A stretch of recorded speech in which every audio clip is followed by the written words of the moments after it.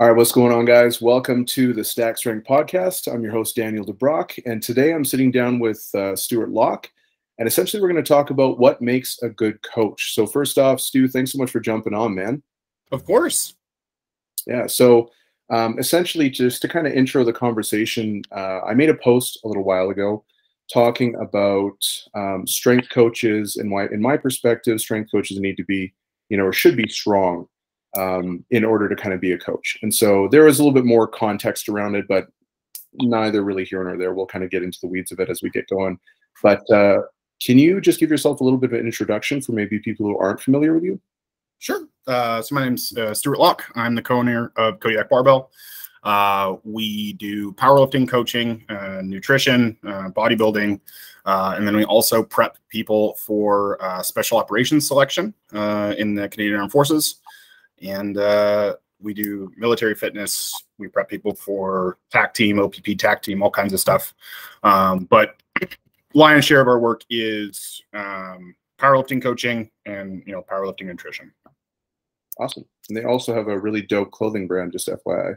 Yeah, it's that's how we advertise, because we don't know how to advertise, so we make shirts. Yeah, exactly. So essentially, I figured the best way to start would be, I've got the post here, so I'm just going to read it. It'll take like maybe a second. And then Stu, if you just wanted to kind of, I guess, share your thoughts on what I was saying. Sure. We can kind of dive into it. So here's the post. I just took the transcript since it was a video. So I wrote, there is an ongoing debate regarding whether or not you need to be strong as a good strength coach. The funny thing about this is it's really a conversation that's limited to strength sports. No one in their right minds would consider hiring a boxing coach who has never boxed, a gymnast who has never competed, and no one would make a desk jockey a team leader in the Navy SEALs. There's wisdom that comes with experience, and all the education in the world can't make up for that. For some reason, this is limited to, for some reason, every time I say this, people get up in arms. They ask questions like, well, how strong do you need to be? Which is a low-level tactic to undermine the basic premise of what I'm trying to say and what we all intuitively know to some extent. In order to be a great strength coach, you do need to have skin in the game. There's some other stuff that I said, but essentially that's kind of the gist of it. I don't necessarily think we need to kind of go all into it. But so essentially, yeah, I think that there are certain things that experience, only kind of experience gives. And then I don't want to kind of mischaracterize what your perspective is, so you can feel free to kind of just take it from there. Yeah, so I think, the way that I view this is that there's definitely a sort of bravado and chest beating that we only really find inherent to untested powerlifting that really doesn't exist in many, if any, other strength sports, and definitely doesn't exist in Olympic weightlifting, right? So, we have, when we look at other subsets of barbell sports, right? We look at Olympic weightlifting. A lot of, the best Olympic weightlifting coaches were mediocre weightlifters themselves, or were sports scientists, right? If you look at Ivan Abadiev, Ivan Abadiev was not an exceptional weightlifter by any means, but he coached more world champions than anyone else. Mm-hmm. You look at Boris Shako, he's primarily a sports scientist, and he's the winningest powerlifting coach in history. No one else has won more gold medals, at World Games than Boris Shako. And I think what powerlifting gets wrong that a lot of other sports have started to realize is it has to be a case-by-case basis, and it has to be an N of one, right? So you look at, for instance, like when we go to boxing, right? You made the comparison that, people wouldn't hire a boxing coach who's never boxed. But look at Mike Tyson's coach, Cus D'Amato. Cus D'Amato was like a very mediocre amateur boxer, and he coached arguably one of the greatest heavyweight boxers in human history. Mm-hmm. So, when we look to a hypothesis like this, we have to first look to evidence that can violate the hypothesis. And I think what falls apart is that in tested powerlifting, there's tons of coaches who are shitty lifters and great coaches. And in untested powerlifting, there are less of those, but that doesn't mean that what is common or what is accepted in untested powerlifting is normal across all of powerlifting, and is normal across strength sports, and is normal across other types of sports, right? It's like Bill Belichick was never an exceptional football player. Mm-hmm. I don't know if Bill Belichick ever played football beyond high school, but no one's going to argue he's not one of the greatest coaches in the history of football. Right.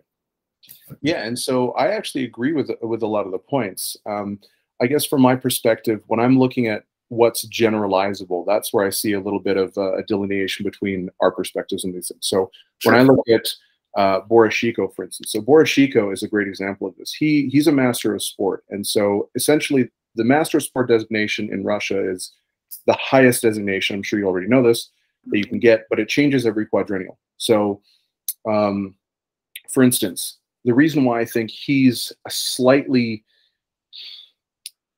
exception to the rule, because he gained his experience working with an already exceptional team of Russian national athletes who were hand-selected, and they went through the actual sports system of Russia.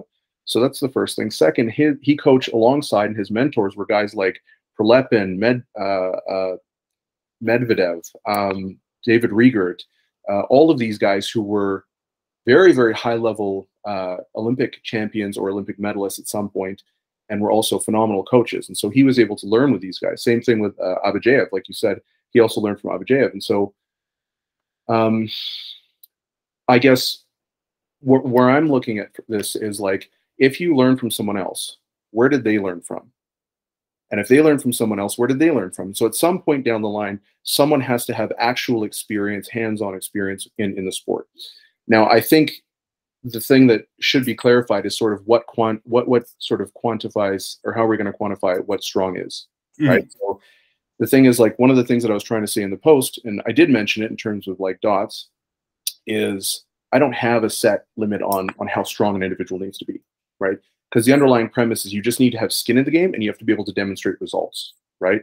So that's sort of where I see it. And from the standpoint of like Boris Shiko, Abadjiev, some of those guys, they're definitely outliers. So, you know, the way that I kind of see this playing out is like sort of how like DOMS works in hypertrophy. It's like, does DOMS as a sole mechanism as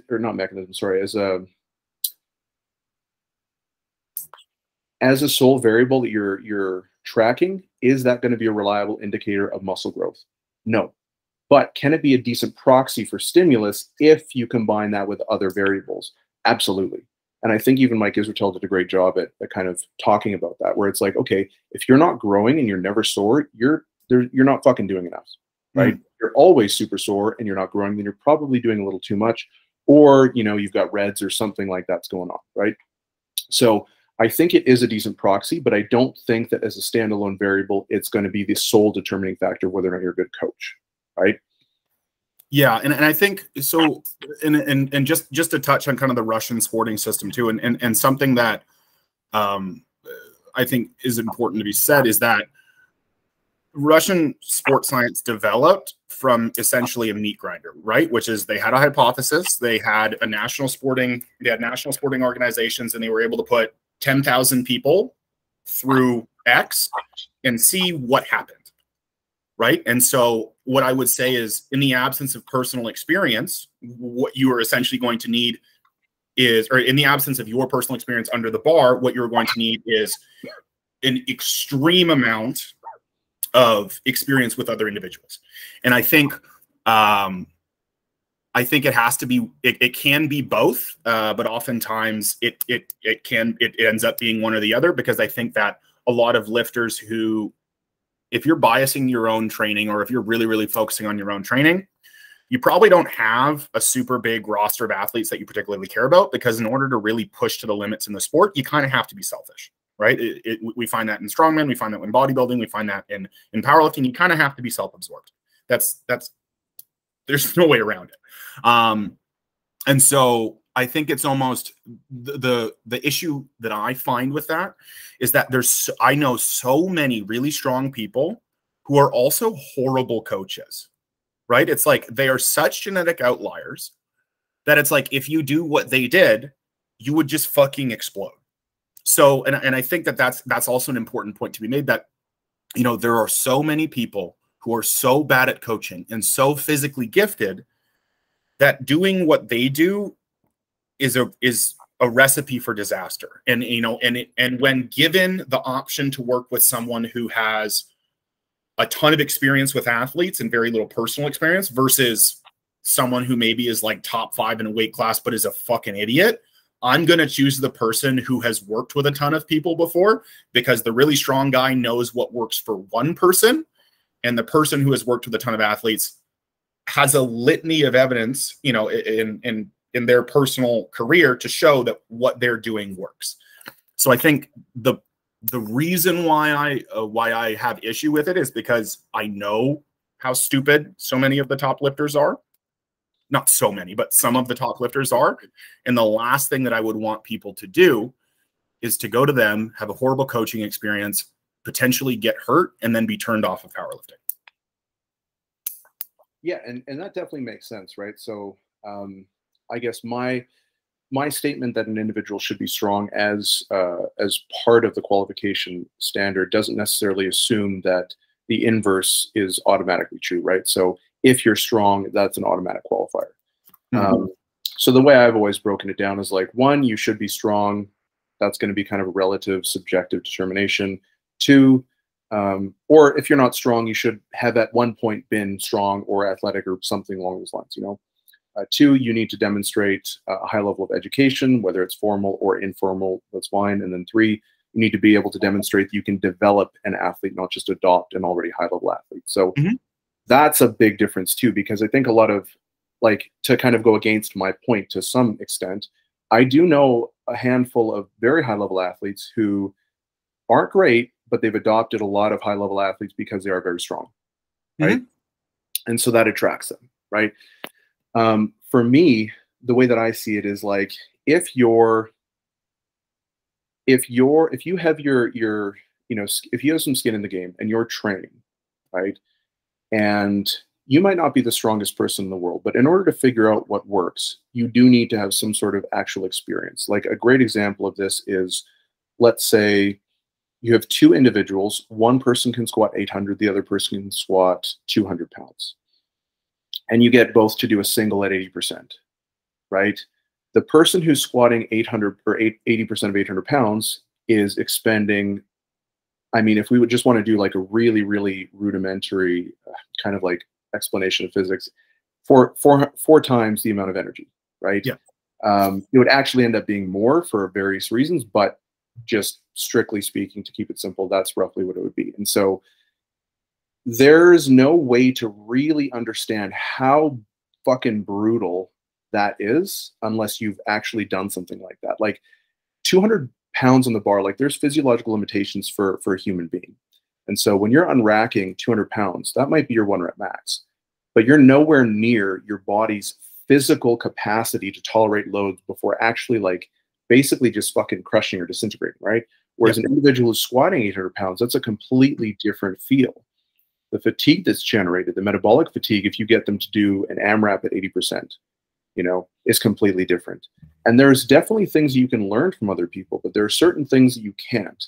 And one of the constraints is, I mean, if we just look at it from a research standpoint, there's not a lot of research on programming. There's not really any research on programming, realistically, right? It's just comparing one program to another and saying this is better, right? But there's not a lot of data on actual program design. There's not a lot of data on, like, even just exercise. I mean, like, you try and look up research on SSB squats, there's like a handful of studies, right? And it's looking at very specific things. So it's like, where are you going to get your information from? Where are you going to get your knowledge from? And there's a lot of places that you can do that, but without your actual input and your experimentation, your investment in the training process, in my experience, in my opinion, there's something that's independently valuable about personal experience that you just can't gain through communication, you can't gain through books, you can't gain through seminars or reading or any of that stuff. It's just something that has to be an actual experience. Yeah, and I think, to your point too, right? So for instance, like, you know, I think the most I've squatted in the meet is 7, like low 7s. Like, I think I squatted 716 or 722 in sleeves. Not much, right? I was 255, 260 pounds. Like, I think that maybe is like top 20 in Canada in that weight class now. Like, it's not, at the time, I think it was like 6th or 7th, and that was 4 years ago. So it's fucking shit now because there's 198s doing that. You know, but so for me, like, and, you know, like, I've pulled maybe like 780 in the gym. I've benched like 430 or something. Like, I'm not, I'm strong, but I'm not like I'm not like strong. I'm stronger than everyone else in a mediocre gym. And so for me, what I did in order to try to develop my coaching ability is I would look at all of the best lifters, and I would kind of like, because I follow very few power lifters on Instagram, and this is going to sound bad, but like the moment I stopped learning from someone's training or them posting their training, I kind of stopped following them because I'm like, this has ceased to be useful for me. And so what I would do is I would look at, like, for instance, like really high level lifters. So I'd look at like a really high level 242, and I'd be like, okay, when are they taking their heaviest squat? Like, when do they start their taper? Like, okay, well, this guy's like about this size, and he's like pretty fucking jacked, and he's taking his heavy squat like 3 weeks out. And then I'd look like the super fat dude, and then I'd be like, all right, well, this really fat dude took his heaviest squat like 5 weeks out, and this like guy that's at 275 took his heavy squat like 4 weeks out. And then I would, between all of those things, and all of those data points, I started to develop a roster of stronger athletes. And I started to just try it out with my guys, be like, okay, well, I'll see what works best. Cause I haven't squatted more than, 325 kilos in sleeves. So I don't know what it's like to squat more than 325 kilos in sleeves. I have, one of my guys has squatted 365 in sleeves, but I don't know what it fucking takes to get there. But I can look at all this other information coming in and be like, okay, these people are kind of around his size. These people kind of take their heaviest lifts all around this same time. So that should reasonably, if all else is the same, have us be peaked on the day of the meet. And then we run that hypothesis through, and then for instance, in his last meet, we took his last heavy squat like 2.5 weeks out, and we tapered from there because he's always typically had a very aggressive taper. So he's taken his heaviest lift, and then he's had a really relatively heavy and aggressive taper into the meet. And it didn't work. It was a really long meet. It was a 13-hour meet, which definitely doesn't help. But he was flat, right? He hit his second. It did not move to the same speed that it did in the gym. And I was like, he's fucking flat. And then bench was, we pulled out a small PR, but nothing great. And then deads, we just, no matter how much halo and fiber energy you take, you're not going to pull your best after 13 hours of lifting, right? So, and then he fell flat there. And so for us, I was like, all right, well, that one didn't work, right? We had a warm-up meet. That's really, really good that we had a warm-up meet, but that one didn't fucking work. So now we're going to walk back those heavy lifts by maybe 4 or 5 days, because he was still explosive on his opener. He still moved well. But the moment we started to get above that kind of, 95% threshold, it's just not there. Like, I know what he's supposed to look like if he's peaked well, and that wasn't it. So then I had a conversation with him, and I was like, all right, well, we're going to have to pull things back. And these are kind of the dates on which we'll do it. And so now, instead of 2.5 weeks out, we're going to do it 3 weeks out. And, we're going to hit his heaviest pull further out, and then we're going to have a heavier taper. And it's just, because I think one of the issues that I find with this kind of precept, or this understanding, is that the belief that there's just like a formula, right? It's like, well, 275s take their heaviest squat like 4 weeks out, 242s take their heaviest squats like 3 weeks out, 220s take their heaviest squats like 2 weeks out. Like, because you can have a fat 220 and you can have a jack 220, and they're going to take their heaviest squats at different points. And so at the end of the day, like, the best powerlifting coaches are the ones who develop like an N of 1 program and take into account all that specific athlete's limitations, like how aerobically fit they are, and then have that determine, what their training is going to look like in the off season and then through prep. But I wasn't able to get that experience on my own.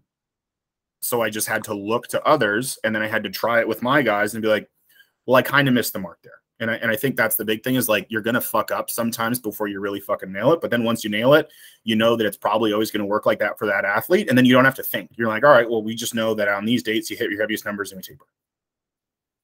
Yeah. And I think that's a perfectly reasonable thing to do. And that's honestly something that I do as well. I think pretty much every good coach does that, right? To some extent. I guess when I'm looking at this, and when I'm looking at that sort of piece of anecdote, you're coming from a background of having squatted over 700 in sleeves. Now, like you said, that's not like elite of the elite, but that's fucking strong. That's still very strong. And so would you have the ability to recognize what's important in the individual strategies and be able to extrapolate the really pertinent information and be able to apply it as effectively if you didn't have that real world experience. And my opinion is no. And I mean, even we can look at something as simple as a definition and how a definition changes as an individual gains more experience. So for instance, someone's understanding of what strength is will evolve as they become more experienced, right? Like if you tell someone strength is a skill, they're like, what the fuck does that mean? And then you start explaining, about internal versus external stability requirements. You start talking about motor coordination, proprioception, and, permanence or non-permanence of skill and different things like that, right? And all of a sudden it's like, oh, wow, okay. Now I understand why increasing my strength on this activity, which looks pretty similar to this one, may not have any sort of dynamic correspondence, right? Mm-hmm. Or conversely, like these two don't really look all that similar, but it actually does have a high correspondence because of this particular context. But mm-hmm. It's very difficult to understand that without the requisite experience. And so like you're someone who is experienced enough to do that. And that's sort of that's kind of what I'm saying, right? Like your ability to do that is predicated on a pre-existing knowledge base, right? And when it comes to let's say interpreting what other people are doing as well, there's a risk of a couple of things. So one, there's a risk of like kind of being in an echo chamber, right? Mm-hmm. But admittedly, that does happen regardless of whether you're experienced or not. So, I'm not sure exactly how that would play into the conversation, but the other potential risk is like, let's say someone like Louis Simmons, right? Louis Simmons, regardless of what anyone else says, like he's a fucking good coach. Mm-hmm. He knows how to make people strong as shit. Like the number of world champions he had just in that one county, or world record holders he had in one county, is crazy. And statistically, it's incredibly improbable. So there's clearly something that he's doing that's very good. But I mean, I don't even think he can make it like one conversation without saying 15 things that are just factually incorrect. Yeah. If you read his books, there's a lot of stuff in there about his books, even talking about biomechanics and physics, that's actually just straight up wrong. Mm-hmm. However, that doesn't prevent him from being like a super elite coach. So when you're looking to other people to gain this insight, you have to be able to, again, have a certain amount of experience to be able to filter through things and be like, do they actually mean that? Or are they kind of talking about this and assigning causality where it doesn't necessarily apply? And mm-hmm. There's a huge margin of error there if you don't have the prerequisites to be able to do that, right? Same thing if you're sifting through research, you look at the conclusion, you're like, oh, that's what it is.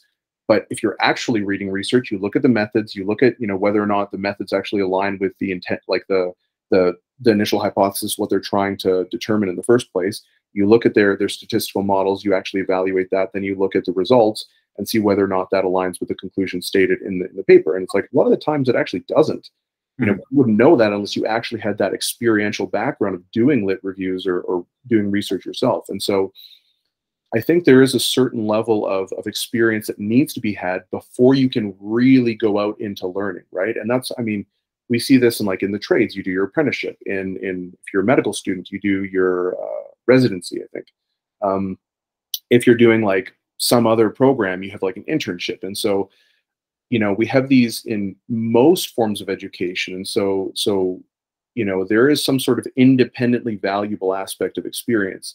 And the one thing that I would say, just to kind of, I guess, sort of emphasize that, is like, strength is a fairly easy thing to develop for most people. I'm not a big believer in non-responders in terms of like how frequently these people are turning up. I just do not buy it at all.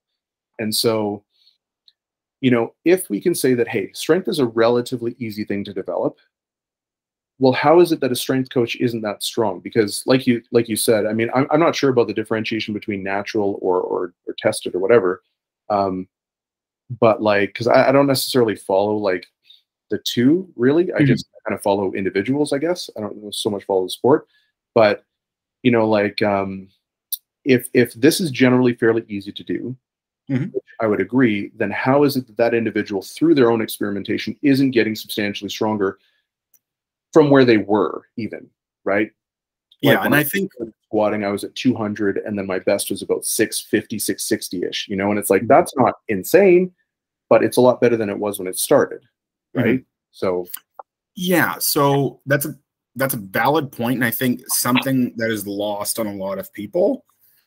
Some people just don't care to be strong, right? And so you look at someone, for instance, like Steve Denovi, right? Steve Denovi has a master's of business administration, started working as a personal trainer because he was passionate about it.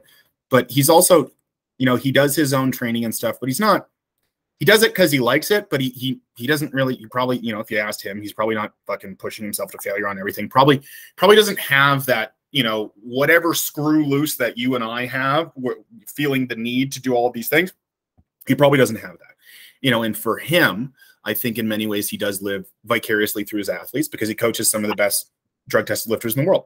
And so I think there is that point is like strength is easy to develop, but some people just don't fucking care, right? It's like, as much as I can tell my dad about the benefits of strength training, and I get my dad signed up with a personal trainer, my dad doesn't care how much he squats, right? Like my dad could be tangentially interested in it. And, my dad could want to maybe be a powerlifting ref and ref at powerlifting meets, but he might just not fucking care. And I think that's what's lost on a lot of people is that we have a hard time looking at other people and be like, well, why don't you care? And it's like, because some people just don't, and that's okay. And there's nothing wrong with that. And if that person in the absence of their own ability has developed others to quite a high level of ability, then does it really matter? Yeah, so from a coaching perspective, no, it doesn't. Like if they're doing a great job, they're demonstrating their ability as a coach. I would just say that that's definitely an outlier case, right? It's kind of like Boris Shiko, or I mean, I'm not sure who the guy you brought up was. Like I said, I don't really follow powerlifting that much, which is kind of ironic, I guess. But yeah, like in those instances, you have outliers. But if I were to make like a generalizable recommendation to someone, if someone were to ask me like, hey, how do I become a good coach? One of the things that I would recommend is, hey, like get your feet wet, like go fucking lift, go compete, like know what you're doing, know what these things feel like. And a great example is, for me, like I was exposed to the idea of failure training a long, long time ago, but every explanation that was made in support of failure training, I was like, I don't think it's very strong, And then even when I would look at the literature on failure training, even that is very nebulous. It's not as like clear and defined as you might think, because they're comparing different types of failure, like a concentric failure versus an eccentric failure versus like a range of motion loss or a whole variety of different things, like an RPE10 is not technically true failure. True failure is concentric failure. So there's a variety of inconsistencies in terms of what they're actually comparing. And so when I look at that, I'm like, there's not a good case to be made for it. But then I started doing some failure training with like some of my, ancillary work. And I was like, oh, fuck, like this is really great for me because I love beating the shit out of myself. But this actually allows me to do it in a way that's really productive. And it actually reduces wear and tear on my body because I'm having to do less total volume. And there's a variety of other things. So it's like, but without having that like level of experience, I would never necessarily be able to know that. And so if I'm looking at like making a recommendation for how do you become a good coach, I would have to say like, you need to get your feet wet. You need to know what these things feel like, Now I'm not a believer that like, oh, if you program something for your athlete, you have to have done it yourself. I don't really believe that. Because there's lots of stuff that I haven't done that I will program for an athlete because I have a certain amount of experience to understand how these things fit in, just the same way that you do with your clients, right? But there is that base level of experience. And I guess, again, that is sort of a subjective determination of where does that experience need to sit before you can, make those things. And so although there are people who do that and are successful, I don't know that I'm really convinced that a strength coach who trains consistently doesn't care about getting stronger. They might not care as much as like the guy who's willing to take whatever, or like, you know what I mean? But I don't know that I'm convinced that that's the primary bottleneck for most of those individuals who are kind of outliers and still. Yeah. I mean, at the end of the day, like it comes down to, if we are to try to make some type of like a blanket recommendation, so it's like, if you're going to be looking for a coach, these are things that should be satisfied. I think in the absence of personal ability, you have to have done a lot with a lot of people. And the one thing that I am very proud of in myself is that I have coached a lot of people, right? So, you know, when I started working in person in 2017, and I worked my ass off with a bunch of general population people to develop some ability, because I was like, you know what? If I can get someone and they come in and they squat 135 and then at the end they squat 325, that's fine. But what if I get someone and they come in and they can't do a bodyweight squat? How do I get that person better? Because it was this huge fucking gap in my personal ability. And I've never, ever experienced the inability to squat bodyweight. No matter how fucked up I've been, no matter how bad I hurt my back, it was never an issue. And so I was like, this is a personal gap, and this is something that I need to develop. And I think what a lot of coaches who, because for me, like, I enjoy training, and training to me is fun. I do not care whatsoever, not even close to the same degree about my training that I used to. I do it because I feel really gross when I don't. And I do it because I like to make small progressions and eke out small PRs and you know, go in and just keep skin in the game. But I don't have the same drive that I used to. And so for me, I take a lot more pride in the coaching aspect, right? And I try to develop myself more from the coaching aspect. And even, for instance, if you look at, you know, I think like the problem that we'll run into is, you know, you look at, for instance, if you have really great or strong lifters who are fucking light, right? Let's say they compete at 181. A really good squat at 181 might be 675 pounds. That person doesn't know what it's like to squat 800 pounds or 900 pounds, but they've developed this really high degree of relative strength, and they should be able to get people there because they kind of know, because these things all kind of go together, right? So you look at, for instance, Sean Noriega. Sean Noriega coaches a bunch of high-level lifters, and he coaches a couple very high-level untested lifters, right? So there's a guy named Justin. I can't remember what the hell his last name is. He's an Italian dude. But the dude squatted like close to 9 at 242 in reps. Sean doesn't know what squatting 900 pounds is like. Sean might never know what squatting 900 pounds is like. But Sean has taken enough pride in his coaching that he's figured out how to get somebody there. He's like, okay, well, I kind of know, so I can look at these other things. And I think at the end of the day, that's what it comes down to, is like, you have to have this willingness to want to get better, and you have to have this willingness to try. And I think in the absence of personal ability, that willingness to want to get better and that willingness to try has to be like through the roof. And for me, from like a professional development perspective now as a coach, I care a lot more about developing myself professionally now as a coach than I do my own training. That's just, we have seasons in our life. That's where I've ended up. That's where I find my fulfillment. And that was a conversation I had with myself, you know, probably 2 years ago when I went exclusively online, was like, you know what? If I want to do this, I want to be the best at this. And that's going to require me to be at least somewhat unbalanced in that regard. So I think there is that portion as well, which is that, like, a lot of people just don't have the mental energy to devote to these two kind of disparate things, right? It's like, I know very few people who can do both at a really, really, really high level. Yeah, it's super difficult. I mean, the thing about Sean Noriega, though, is he still squats 650, right? So, like, he can't squat 800 or whatever. But again, in my perspective, that sort of surpasses that baseline level where it's like, okay, you've been doing this for long enough to. I guess for you, and I guess a good question for that is, what for you, let's say we'll go under 200 pounds and over 200 pounds. What would you define as strong enough to know what the fuck you're talking about? Yeah, see, that's the thing, because I don't necessarily look at it exactly like that, right? Like, and I mean, we can start moving in, I guess, to what does qualify a coach. So for me, I have those kind of 3 parameters that I stated at the beginning. And it's not necessarily like a hard cutoff of like, this is what it is, and if you're below this, then you're shitty, right? It's more of like sort of a gray zone, let's say. Okay. Right? And I haven't sat down and really thought about it enough to give like a definitive answer on that, right? But realistically, like, how heavy is Sean Noriega? I just had to look it up on. He's at 181. 181. Okay, so he's 181. He squats 650. That's quite a lot, right? Like that's objectively fairly strong. And so yeah, I'm not sure, like, because a lot of my I've coached. Right now, I think I have 3 international elite athletes, right? And they're all fucking stronger than me, you know, except for the girl, but the girl's like qualifying. She's Yeah. stronger than me, like body weight wise or whatever, right?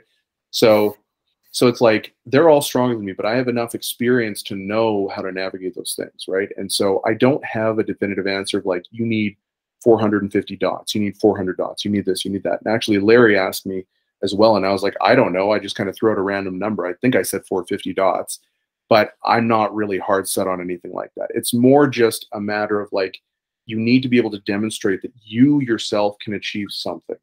You don't need to achieve the best. Like if I look at Eric Helms, is a great example.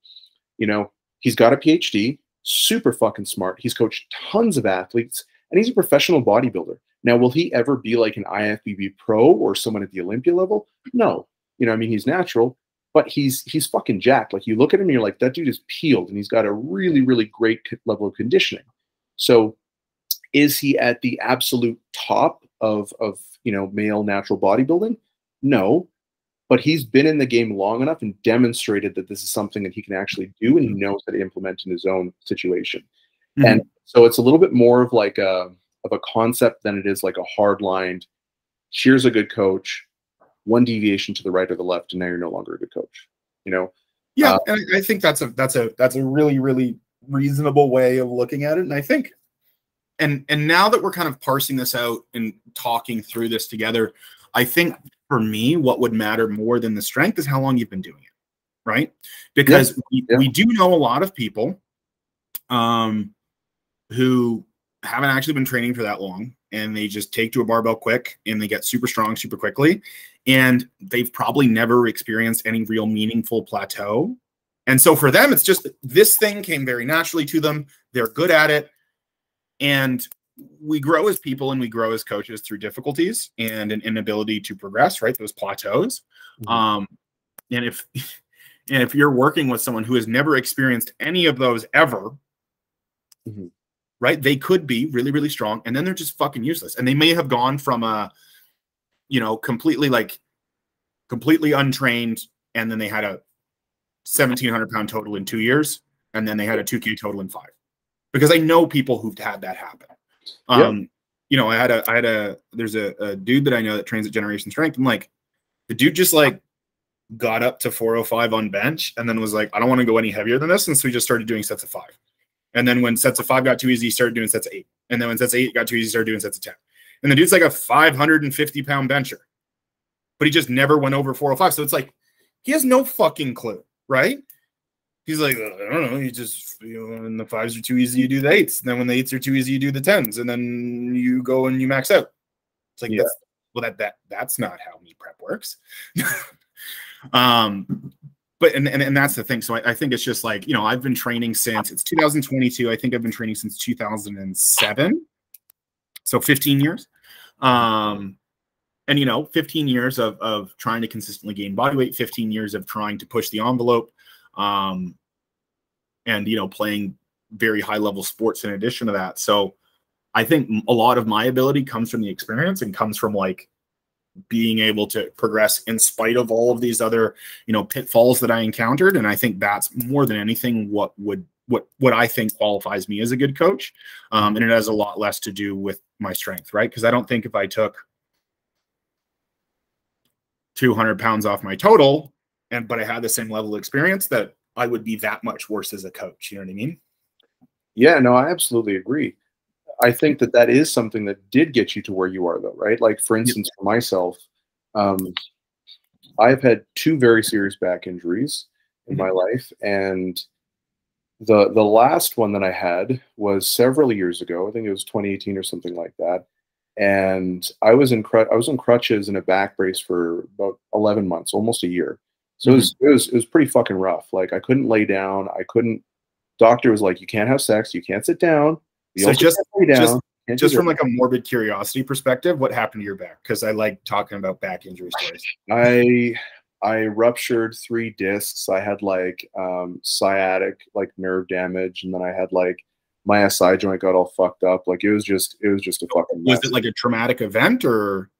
Yeah. And I was squatting or deadlifting. I can't remember which one. I don't remember which one, but I was lifting, and then I was fine. And then I felt a little weird, and I was like, huh. And I reached over to grab like a water bottle. You're fucked. Something felt off, but then that was just it, and it just fucking blew up. And so it was awful. But now, ever since then, it's like a lot, you know, my attention to detail in terms of injury risk management has completely changed, you know, as a byproduct of that. And so like all of the setbacks that you've encountered 100% contributed to your understanding of the literature, your understanding of the application of just training and coaching in general, even just how you communicate with your athletes. Like there are certain things where like when I was doing physio, because initially like I went to physio because I was like, I was fucking scared, man. And so I went to physio and I was with them for like several months, and they were like, okay, stand on this Bosu ball and do this. And I was like, I don't think this is enough, man. Like, I'm a big dude. Like, I'm not fucking getting anything from this. Yeah. It's not enough. And they're like, no, just trust us. We need to do this. And so then after like several months, I was like, fuck this. I'm doing it myself. So I just did it myself and I got better. And that's not a broad recommendation by any stretch, but I think I just had bad therapists is really what it was. They just didn't understand working with an athlete at the time, or like my I guess mentality around it as well. Like I'm not super cautious and I don't have like aversions around those things, right? But I think that's where a lot of that experience comes in. So we've talked a lot about you know, the different perspectives, and honestly I think probably we agree a little bit more, and I could be wrong, so feel free to correct me. I think probably we agree a little bit more than maybe it sounds. I think it's just like where we sort of set those lines in the sand on each variable that we're kind of discussing and how much weight we put into it. Even some of the definitions and like what certain things mean to either of us, I guess. But you know, so for you, how do you classify like a good coach? When you're looking for a coach, if you could kind of set some parameters around that for an individual who's looking, who doesn't have any experience either in training or in fitness in general, like how would you go about recommending someone to them? Yeah, so I think you first and foremost, you have to contextualize where that individual is in their training career. And then that's going to determine the level to which that coach needs to be developed, right? Because over the course of people's training careers, and I really, really, really believe this, is that the coach that might get you from intermediate to advanced is honestly probably not going to be the coach that gets you from advanced to world class. And these things happen, and sometimes, and very rarely, we develop a perfect storm where a coach can get someone from I can't do a bodyweight squat to I'm a world champion. I don't think that happens very often, and I think those people are very, very few and far between. But I think, you know, if you have someone who's coming into it, and we'll take some of my wife's friends, right? Some of my wife's friends, like, you know, she has this one friend, big, strong Dutch girl, just does like fucking body pump and spin class, right? But I guarantee that fucking girl, the first time she puts a bar on her back, she's probably going to squat 225. Yeah. And you know what? She can probably be with kind of a whatever coach to get her from 225 to 405. And then she might need to specialize a little bit more at that point. But I think, you know, to be able to make a blanket recommendation, like there's very few coaches I know who would actually be able to deal with most people across most ability levels. You know, and so what I would say is, for a beginner coach, you have to have someone who has taken people from completely detrained to a high level of competency in the patterns, in the movements, and done that repeatedly over time with males and females, fat and skinny, right? All of those things. For an intermediate level lifter, I would say that it probably likely just has to be someone that has more experience than you, and has more guidance to offer you than you can offer yourself, and just someone to keep you accountable. And now when you get into the advanced level, the thing that I find is different about advanced level lifters is oftentimes you get there with a fair degree of baggage. And so you have to have someone who can deal with that shit, right? So you have to have someone who's dealt with, you know, like at this point, like I've broken my back, right? I herniated and fractured L3, L4, L5, and I've torn both of my quads, and I've torn my right back, and I've broken my left shoulder blade, right? Like I have all these issues. So for me, the coaches who maybe have gotten me to this point are not going to, unless it's a very rare occurrence, going to be the person who gets me to the next stage. Because, you know, I'm finding, you know, even through my own experience, which is vast, and even calling on the resources that I have available to me, it's like, you know what, like, this is actually a bit of a humdinger. I don't know how to I don't know how to get myself to be able to train consistently. Great.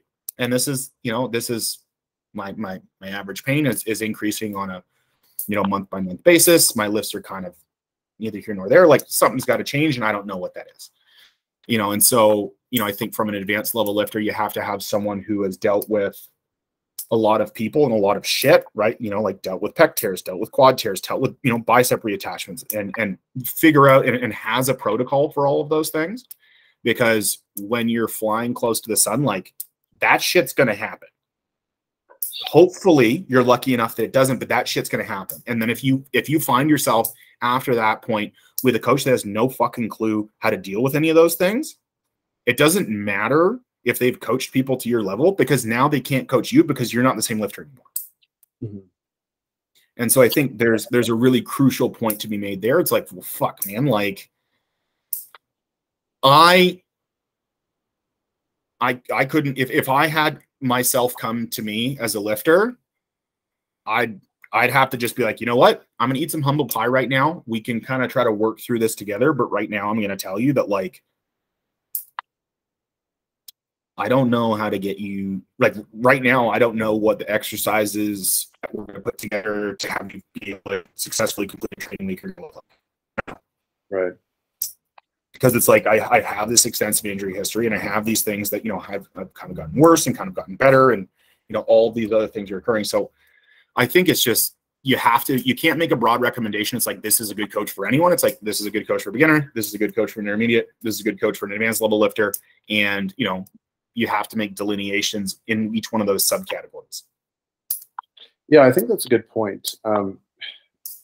Very likely, because I mean, like someone who is coaching people at an advanced level probably is not taking on anywhere near as many clients at a novice level. I mean, I know for myself, it's certainly not as interesting. Like, don't get me wrong, like probably like maybe, I don't know, 30% or something like that of my athletes they're not Gen Pop, like they're stronger, but they're like, let's say intermediate, maybe early stage intermediate, you know? But the ones that are always most interesting are the ones who are like, or usually anyways, are the ones who are like super fucking strong. It's like, how are we going to get this person stronger? And so those are the ones that I find a little bit more interesting. And I mean, I don't actually even really take on clients right now. So like the only time I would is if someone was like really interesting to me. And that's probably realistically just where I'm at. It's probably not going to be somebody from Gen Pop. So like, that's actually a really interesting distinction that you made. And I would probably agree with that as well. I guess I didn't really think about it like that, because I guess the kind of problems that you're going to see with Gen Pop as well are going to take a certain level of like individual to kind of manage them, because they're not going to be like training related problems. They're going to be adherence based problems, you know. Hey, I know I said I'd come 3 times a week or whatever, but I decided just to not. And you're like, oh, why? And they're like, I don't know. I'm like, motherfucker, you know. Yeah. Well, and like, I'll even give you the example of my wife, right? So she grew up doing high level gymnastics. And so, you know, she was a gymnast all growing up. And then, you know, she did kin at Queens, and then she went to chiropractic college, and now she's a chiropractor, right? So for her level of an understanding of the human body and rehab and all these things is really, really, really good. And so when we started dating, I was like, well, you're just one of my clients now. I'm just going to train you. Right. And, you know, she had a history. She had a really bad disc injury a couple of years ago, and she had a history of back problems. And we worked a little bit in person at the beginning to get her to understand some concepts. And then I just pushed her online. She'd send me videos, and it never progressed the way that I kind of thought it should. I was like, this is off, like something's off. And it was always like, I would get these responses to these questions coming back being like, well, I feel this here as opposed to this, blah, blah, blah. And then I kind of had the aha moment of like, oh, she's very physically competent, right? She's strong. You know, she's 123 pounds. She can bench a plate. She can pull 275. Like, she can do all the, like, from like a Gen Pop perspective, you're like, this is a good person, or a strong person rather. But there was just stuff where I was like, I can't just get 4 or 5 videos in a session. Like, I actually just kind of need to see you move over the course of every training session and cue you during an entire training session. And so now I train her in person 3 times a week. and her performance has skyrocketed, right? And she's gotten substantially stronger. But it was because even like taking into account all the information I had, I was like, high level gymnast is a fucking doctor, all of these things, knows how to move and is relatively strong. Why is this person having these issues? But it wasn't until I like spent time training with her in person, I was like, oh, like, you know, from her disc injury, right? From her disc injury, she was having like altered sensation through her left hip relative to her right hip. And so, you know, she was having issues doing single leg RDLs to her left side because she wasn't feeling it in her lateral hip, right? She was feeling it in like ish tube, high hamstring. So like, I was like, okay, like that's an issue of managing center of mass. But when you just get that information coming in, as opposed to being able to see it in person, you don't know that. And so, you know, I think it's just, some people just also aren't at the point where they can actually do online training. And when you do their intake, you might be like, this person's going to be fucking fine. And then you're like, no, actually, they're not. I actually need to see you move. And I think that's the most frustrating thing about kind of that early intermediate cohort, is that if they have any kind of injury history, you're like, well, fuck, I cannot deal with that through 5 or 6 videos a session. I have to just see you move, and I have to just fix that when I see it. Yeah, I've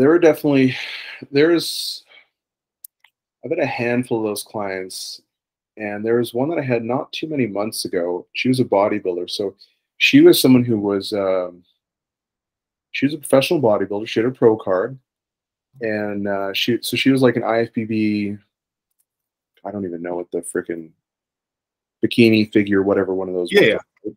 So I wasn't training her for prep. Like, I don't do contest prep. But I do train bodybuilders sometimes. And so she was very injured, like very, very injured. It's like her back, her right leg, her left leg, her right arm, her left elbow, her left shoulder. And you're just like, holy fuck. So it's like up and down the chain, it was just everything. And so getting her to find movements that was like,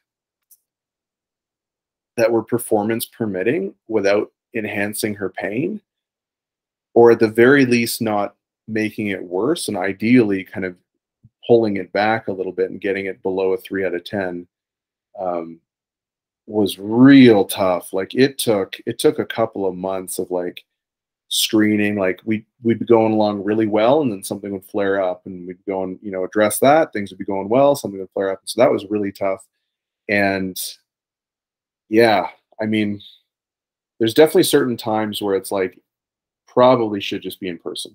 Yeah. You know, because from an injury standpoint, like I will always just refer out. I'll be like, yep, I want you to go see a physical therapist or a clinician. Like, if I know someone in your area, I will recommend you. If I don't, I'll usually send them to like the clinical athlete directory or something along those lines. Just because it's like, that's not something I want to tackle on my own, you know? Mm-hmm. Yeah, man, sometimes those things can definitely be really tricky. And I mean, even the in-person aspect alone, like, you've heard of like compassionate touch. Yeah. We're talking about like sexual harassment here. Just so anyone who's listening, like compassionate touch is what they talk about as being one of the actual psychological benefits of like massage. You know, you're probably not getting any sort of specific physiological thing, but the sensation of someone actually caring about you and all that stuff is sometimes referred to as compassionate touch in the literature. And so, not talking about like molesting anyone, but even just doing something like that with your client can have a significant impact on their perception of pain and their even like sense of self-efficacy and their idea that they may be able to get out of pain at some point. So yeah, that's I actually really like your description of that, of like the beginner, intermediate, advanced. I think that's actually really good. Yeah. Well, and I think it's just because at the end of the day, like I used to have like, you know, this is me coming at it from my own experiences. Like the first coach that I hired was a fucking unit, like super jacked, right? Like squatted 840, bench 565, pulled like 760, like super fucking strong. And at the time, I think was like number 4, number 5 all time at 275. It was just a fucking monster. And so I paid for a 10-week meet prep with him. And I was like, hey, these are my goals. And he's like, okay. And he just sent the 10-week prep at once. And it was in a PDF. And I was like, this is kind of weird. And then I realized that it's just the same 10-week prep that he uses for everyone. And I'd send my training videos to him, and it was such a fucking pain in the ass. I had to upload them to Google Drive and then put them in a folder and then share that folder with him. And then he would email me back about it. And his response was like, when you bench, you're on your toes. You should get on the balls of your feet. And then like for the next 9 weeks of bench, there was nothing. And there was, you know what? There was definitely some stuff that I learned from him from a programming perspective, which is essentially like you can tolerate infinitely more upper body volume than you kind of realize. But there was also a lot of stuff that I just didn't learn from him, right? Like I didn't understand his progressions and things. It was like I maxed out on a deficit, and then I maxed out from blocks, and then I went into the meet. I was like, okay. And like now looking back on it, I was like, that's kind of fucking stupid. Like you're gonna have inconsistent as hell technique. Like why would you do that? And then just like the way that he progressed on squats and stuff, it'd be like you do like a set of 3, and then you do a set of 5, and then you do 2 sets of 3, and then like the next week would be like a set of 4, and then a set of 1, and then 2 sets of 2, and it's like, where is this come? It was just like all over the place. But yeah, it's just at the end of the day, like I was an intermediate level lifter, and so I progressed over the course of the 10-week prep because anything would have worked. And I went into the meet, and I think I did like a mock meet the year before at school, and I think I totaled 1325, and then I went into that meet and I totaled 1525, right? Mm-hmm. So I added about 200 pounds to my total, but it's like I was 21 years old or 22 years old. You know, I just finished playing university football. Like I had a fucking bunch of muscle mass that was now not fatigued for the first time in 10 years. Like obviously I'm going to get a bigger total. Right. And so, but then, you know, and then I progressed from that. And then I kind of realized like I got to the point where I'm at now, and I'm like, no, like there is something else here. Like you have to, like very few coaches have the ability to coach all of those different types of people. And once you get to that certain point, like you have to, I've had clients who've come to me, and I work with them for a couple months. I'm like, what you need from me isn't what I'm honestly even able to offer you. And then I just suggest that they do something else. Like I had a guy that came to me, and, you know, very high level lifter. He had trained in the 90s at fucking Westside with Dave Tate, right? Was like an OG in powerlifting, and had squatted over 700 pounds in sleeves, had pulled over 700 pounds, had benched over 400 pounds. And this dude was like, he's like almost 50, and he's still that strong. So it was like, and you know, a lot of his issues, I was just like, you know, he has this like super high stress job, this super high stress tech job, and he's like really, really smart. And he has this, like all these fucking injuries, right? Like he's torn both of his quads, torn both of his pecs. He's ruptured a bicep tendon. Like, you know, he has the back injuries, and then like he has this like crazy central nervous system sensitization because he can't get himself out of sympathetic because he takes like smart drugs to be able to like be good at work. You know what I mean? And then I just told him, I was like, dude, like, I can't help you. And it's not to say that you're beyond help, but I think you just need someone there in person 4 days a week to just go through training with you. And he's like, really? I was like, yeah, like, it's not that you're unhelpable. And I would be willing to do those things if I was local to you, but I can't because I'm not local. And, you know, he's been training with the same guy in person for like he left for me. So the last 5 months. And he's like, dude, he's like, it's way better. I've lost like 35 pounds. I feel so much better. This is awesome. And I was like, some people just, regardless of the level they're at, they just need in-person help. Mm-hmm. Yeah, no, absolutely. So I guess if I'm looking for a good coach, probably, man, I don't know, that's changed so much over the years, but probably now one of the biggest things that I would say is super important is the relationship that you have with your coach. Now, I don't think you need to be best friends with your coach or anything like that, but when I say relationship, like, I remember this is something that really sunk in maybe like a year and a bit ago. So I was talking to, I don't know if you know Dr. Lisa Lewis. She's a psychologist. But anyways, it doesn't matter. But so I was chatting with her, and one of the things that she told me that I was surprised about when I looked into it, was able to validate it for myself, was like, one of the best predictors of a successful, I guess, like psychological intervention is the relationship you have with your yes. psychologist. And I was like, what? she's like, yeah, that's probably one of the biggest predictors. And I was like, holy fuck, like that's pretty important. You know what I mean? Mm-hmm. And so then I started looking at like just communication. I mean, you look at like Nick Winkelman's work, and you look at all these other guys' work, and it's just like, so communication to me is probably one of the most important things, and like the relationship and the trust and all of that stuff. So like, I don't necessarily know that there's like a best way to communicate. And I think that's going to change. Because like I have some athletes who like, for the fucking life of me, I can't get them to submit videos or like their check-ins. Like every week I'm sending them messages being like, hey man, how's everything going? Da, da, da. Like, do you need anything from me? Is there anything I can do?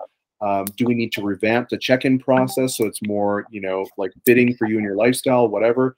And I just get a message back, nah, all good. Everything's progressing. Love the program. I'm like, okay, you know what I mean? So I'm like, and I even tell them, I'm like, dude, at this point I'm guessing. And they're like, hey, it's going great. I love it. Like, I'm just not going to check in. And I'm like, okay, sure. Right. So sometimes you get that, but then there's a handful of other people who like, some of my top athletes, I don't think that they would be as good as they are, like in terms of my span working with them, if I didn't have like good communication, you know, if I didn't like record videos for them, if I didn't do all of those things. And so I think that the relationship you have is probably one of the most important things, because it's like, you know, if a client says like, hey, I really think that, you know, this is, I really think I need to do more of this. And it's just like, seems a little bit out there. And I'm like, I don't know why you would think that, but if I don't have any reason to like specifically say no, you know, I'm like, okay, you know, depending on where we're at in comp prep or whatever it is, then yeah, sure, why not, you know, and we'll try that. And I think just little things like that garner a lot of support and a lot of buy-in and a lot of appreciation that, hey, I'm actually working with someone who listens to me, who cares, and all that stuff. So I think that's probably one of the most important things. I've already kind of gone over the other stuff, you know, like the education side of things, the experience, and your ability to develop. Because I do think a lot of athletes, and this is something, you know, kind of runs counter to my point a little. Well, I don't know if it runs counter, but I guess it's maybe a little bit more in support of your point versus being counter to mine, is that there's a lot of strong athletes who, exactly like you said in your experience, adopt strong athletes just because they're strong, and they don't really get them any better. But then at the same time, they could still be like, hey, I coach so-and-so. I don't know, yeah, X person or whatever. And you're like, holy fuck, you coach them? That's crazy. And there's this automatic assumption that coach got them there, which may or may not be the case. There's a handful of coaches that I do know who have adopted a lot of athletes and who aren't very good, in my opinion. And I'm obviously not going to name names. It's not really my jam, but, you know, yeah, I don't know. I'd say communication and relationship you have is probably one of the most paramount things, in the environment that you train in as well. Because I've coached athletes who we have a great relationship, but I actually had to get them to change their gym because it's like, yo, that place is toxic. And the moment they changed, their results started completely changing because they didn't have a bunch of fucking haters. They didn't have a bunch of pussies and whiners and complainers. Everything was aligned with that individual and their progress and their goals. They had a supportive environment. So I'm a big believer in those things are probably some of the biggest and most important aspects of like a coaching dynamic. Yeah. And I think the thing that I've been very lucky to develop at this point in my coaching career is that I can say that I genuinely like all of my athletes. And I've been really like, I've gone through like an intake call with someone. Earned, though. That's earned, right? Like now, because now, not to be like kind of dickish and be like, oh, I'm firing clients or anything like that, but like you really can have a little bit more choice in terms of who you're training. And probably the people who are drawn to you are going to be that type anyways now, because you've got more exposure, you've got more of a name for yourself, right? So and it's just like, but it's been a lot easier because it's like, it's this, I view it the same way I view my relationship with my clients, the same way I view my relationship with like my friends, right? And I'm very giving with my friends. And if like, you know, if I have a guy like, and I always kind of tell people like my waking hours are like when I'm awake. It's like, it's a fucking 30-second voice note. And like, you know, if I'm watching a movie with my wife, I won't respond during the movie because I'm putting my phone away. But then when the movie's done, I'll respond. You know what I mean? It's like, you know, or if I'm driving, I'm not going to respond. But, you know, I genuinely want to help these people because I view them the same way that I'd view my friend, which is that I just want to help my friend. you know, and I'll film videos for them, or like, you know, I'll get Jem to do, you know, assessments if they have something that's coming up, and then we can start to like develop a plan of management together. And like, I do all of that because I realized that the people who believe in our relationship, and this is something that I actually learned from, do you know who Dave Osborne is? Yep. David OPS. So he did a 2-hour presentation on the coach-athlete relationship. And it's, I think, one of the most important points and one of the most important pieces of any, like, if there's any coach that's coming up, like, you have no idea how important the coach-athlete relationship is until you watch this talk. You know, and the big thing that he talked about is like, you have to develop a coach-athlete relationship with every single one of your athletes. And it's not always going to look the exact same, but you have to try your absolute hardest to develop that, because 2 things happen with an effective coach-athlete relationship. 1, we have psychological development, so that person starts to grow as an individual. But 2, we have performance benefits. So they will actually, literally, just because we have a good relationship, they will improve and they will get better in their given sport. Mm-hmm. And so for me, I'm like, you know, as bad as it sounds to say, like, a big part of my job is about delivering results. And if I don't deliver results, it kind of shows that I don't know what the fuck I'm doing. And so I am trying to leverage as many things as possible so that I can give them the results that they've paid me for. And once I found that out about the coach-athlete relationship and how there was like a litany of evidence and a litany of literature to support an effective coach-athlete relationship, I was like, well, fuck, okay, this is the last nail in the coffin.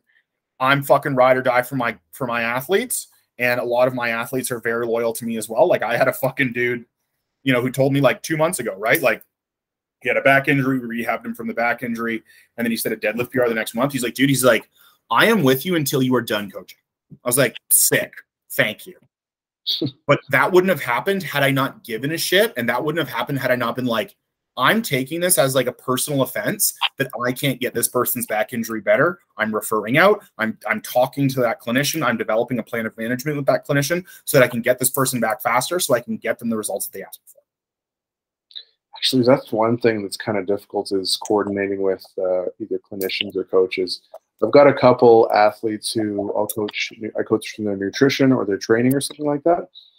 And every week I do, you know, like, I'll do a video review on top of whatever communication that happens, but I do a video review of everything. And I'm like, here's what we're going to be doing moving forward. Here's why, blah, blah, blah. I review everything. And then I always will, I do it on Google Sheets. So I always will tag the other person in it as well. And like, I can look back, and after like 6 months, I've had 0 responses from the clinician or from the other coach. None, no input, no feedback. I've directly tried reaching out, and I've directly asked questions and stuff, and nothing. So dude, like, so I'm very exclusionary. Like, I have 2 clinicians. So 3 if you count like in person here in Ottawa, but I have 2 clinicians that I will refer anyone out to, one of which is my wife. So obviously I get the clinical impressions and the diagnosis from her because she's sitting next to me. And then the second is Seth Albersworth. And if it's not one of those 2 people, I don't fucking send it to them, because I know that my wife's going to tell me what's going on. And I know that Seth's going to tell me what's going on, because Seth gives a shit. And so if it's not one of those 2 people, I'm like, I would literally rather you see one of those 2 people virtually than go see someone in person. And that's the thing. So I do have 2 people that I normally recommend. The thing is, the virtual thing is a big thing for a lot of people to overcome mentally. Because they want someone to just fix it. They don't want to do anything. Yeah. And I mean, even diagnosing some of the things becomes really difficult virtually, right? So on the clinical side of things as well, I guess. But yeah, that's definitely a tricky one. But at any rate, we're a little over that hour mark, and so I want to be respectful of your time. But where can people find you, Stu? Yeah, so you can find us at Kodiak Barbell on Instagram. If you want to buy cool shirts, it's Kodiak_LHBH. If you want to find me personally, it's at LaQuadzilla. And then you can check us out at KodiakBarbell.com if you have any inquiries about our services, or you can send me an email at stu@KodiakBarbell.com. Awesome. So just want to confirm, that's the Kodiak website, Kodiak Instagram, your Instagram, and then your email? Exactly. Sweet. So all that stuff's going to be linked up in the show notes, guys. Definitely make sure you go check it out. I bought quite a few things from Kodiak. I appreciate it. I always see it when it comes through. Yeah, they put some really dope stuff out, so that's awesome. Make sure you guys go check it out, give them a follow, and show them some love. Stu, thanks so much for jumping on, man. It's been a great chat. Of course, brother. I really appreciate the time.